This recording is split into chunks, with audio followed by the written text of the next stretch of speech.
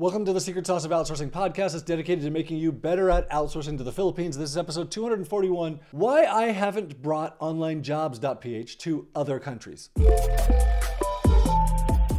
So I get this from people all the time. Hey, John, you should create a job board like OnlineJobs.ph in Brazil or in Nigeria or in Vietnam, whatever it is. I get a lot of requests from people to do this, partly because they would like to hire someone who speaks Spanish. And so they want a job board for all Spanish-speaking countries because they have this niche need. Or because they're from Vietnam and they're like, oh, there's a lot of people here who need work. And I always say no, I'm not going to do that. Why? Well, because starting a job board is all about employers having a good experience. And if employers don't have a good experience or a better experience than somewhere else, why would they go there? Why would they come to that specific country to hire someone? And so while, yes, you can hire good people all over the world, you can hire a good person from just about any country, your chances are just a lot higher in the Philippines. And there's a specific set of cultural differences that makes this the case. Now, it's not always the case, but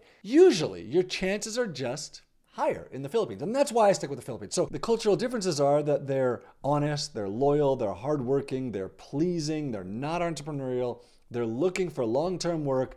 They don't want to steal your stuff. It really is an amazing set of cultural things that makes the Philippines different than elsewhere in the world and generally better than elsewhere in the world. It also helps that they are super talented in the Philippines. There's so many people with really high skills and they're very, very westernized. So now, obviously not everyone is like this in the Philippines, but generally this is what you're going to find. And yes, there are exceptions. So yeah, you might find someone great in India or Mexico or Brazil or Indonesia or Ghana or wherever else that you want me to start a job board in, but your chances are usually just higher in the Philippines. If you're interested in knowing what other employers have to say about this, go check out ofstasks.com, where I asked, I think, 60 employers, what do your people in the Philippines do for you? And they responded, and the responses were shocking. What people have invented and the talent levels that they're finding. ofstasks.com. Okay, so let me add a PS to this.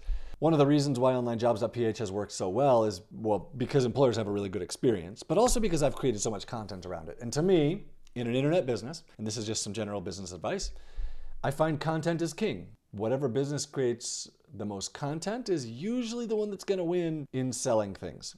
So in your business, whatever you're doing, if you can find a way to create content around your service or your product or whatever it is, the more times people will see that content, the more they want whatever it is that you're selling.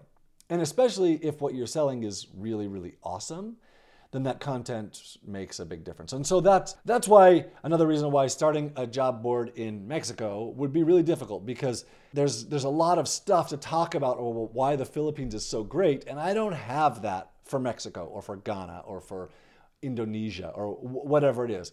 Creating the content is really, really important. It educates, it teaches, it helps convince, it lets people know what solutions are out there. I just couldn't do that with another country, not to mention the amount of work that it would require to redo what I've already done.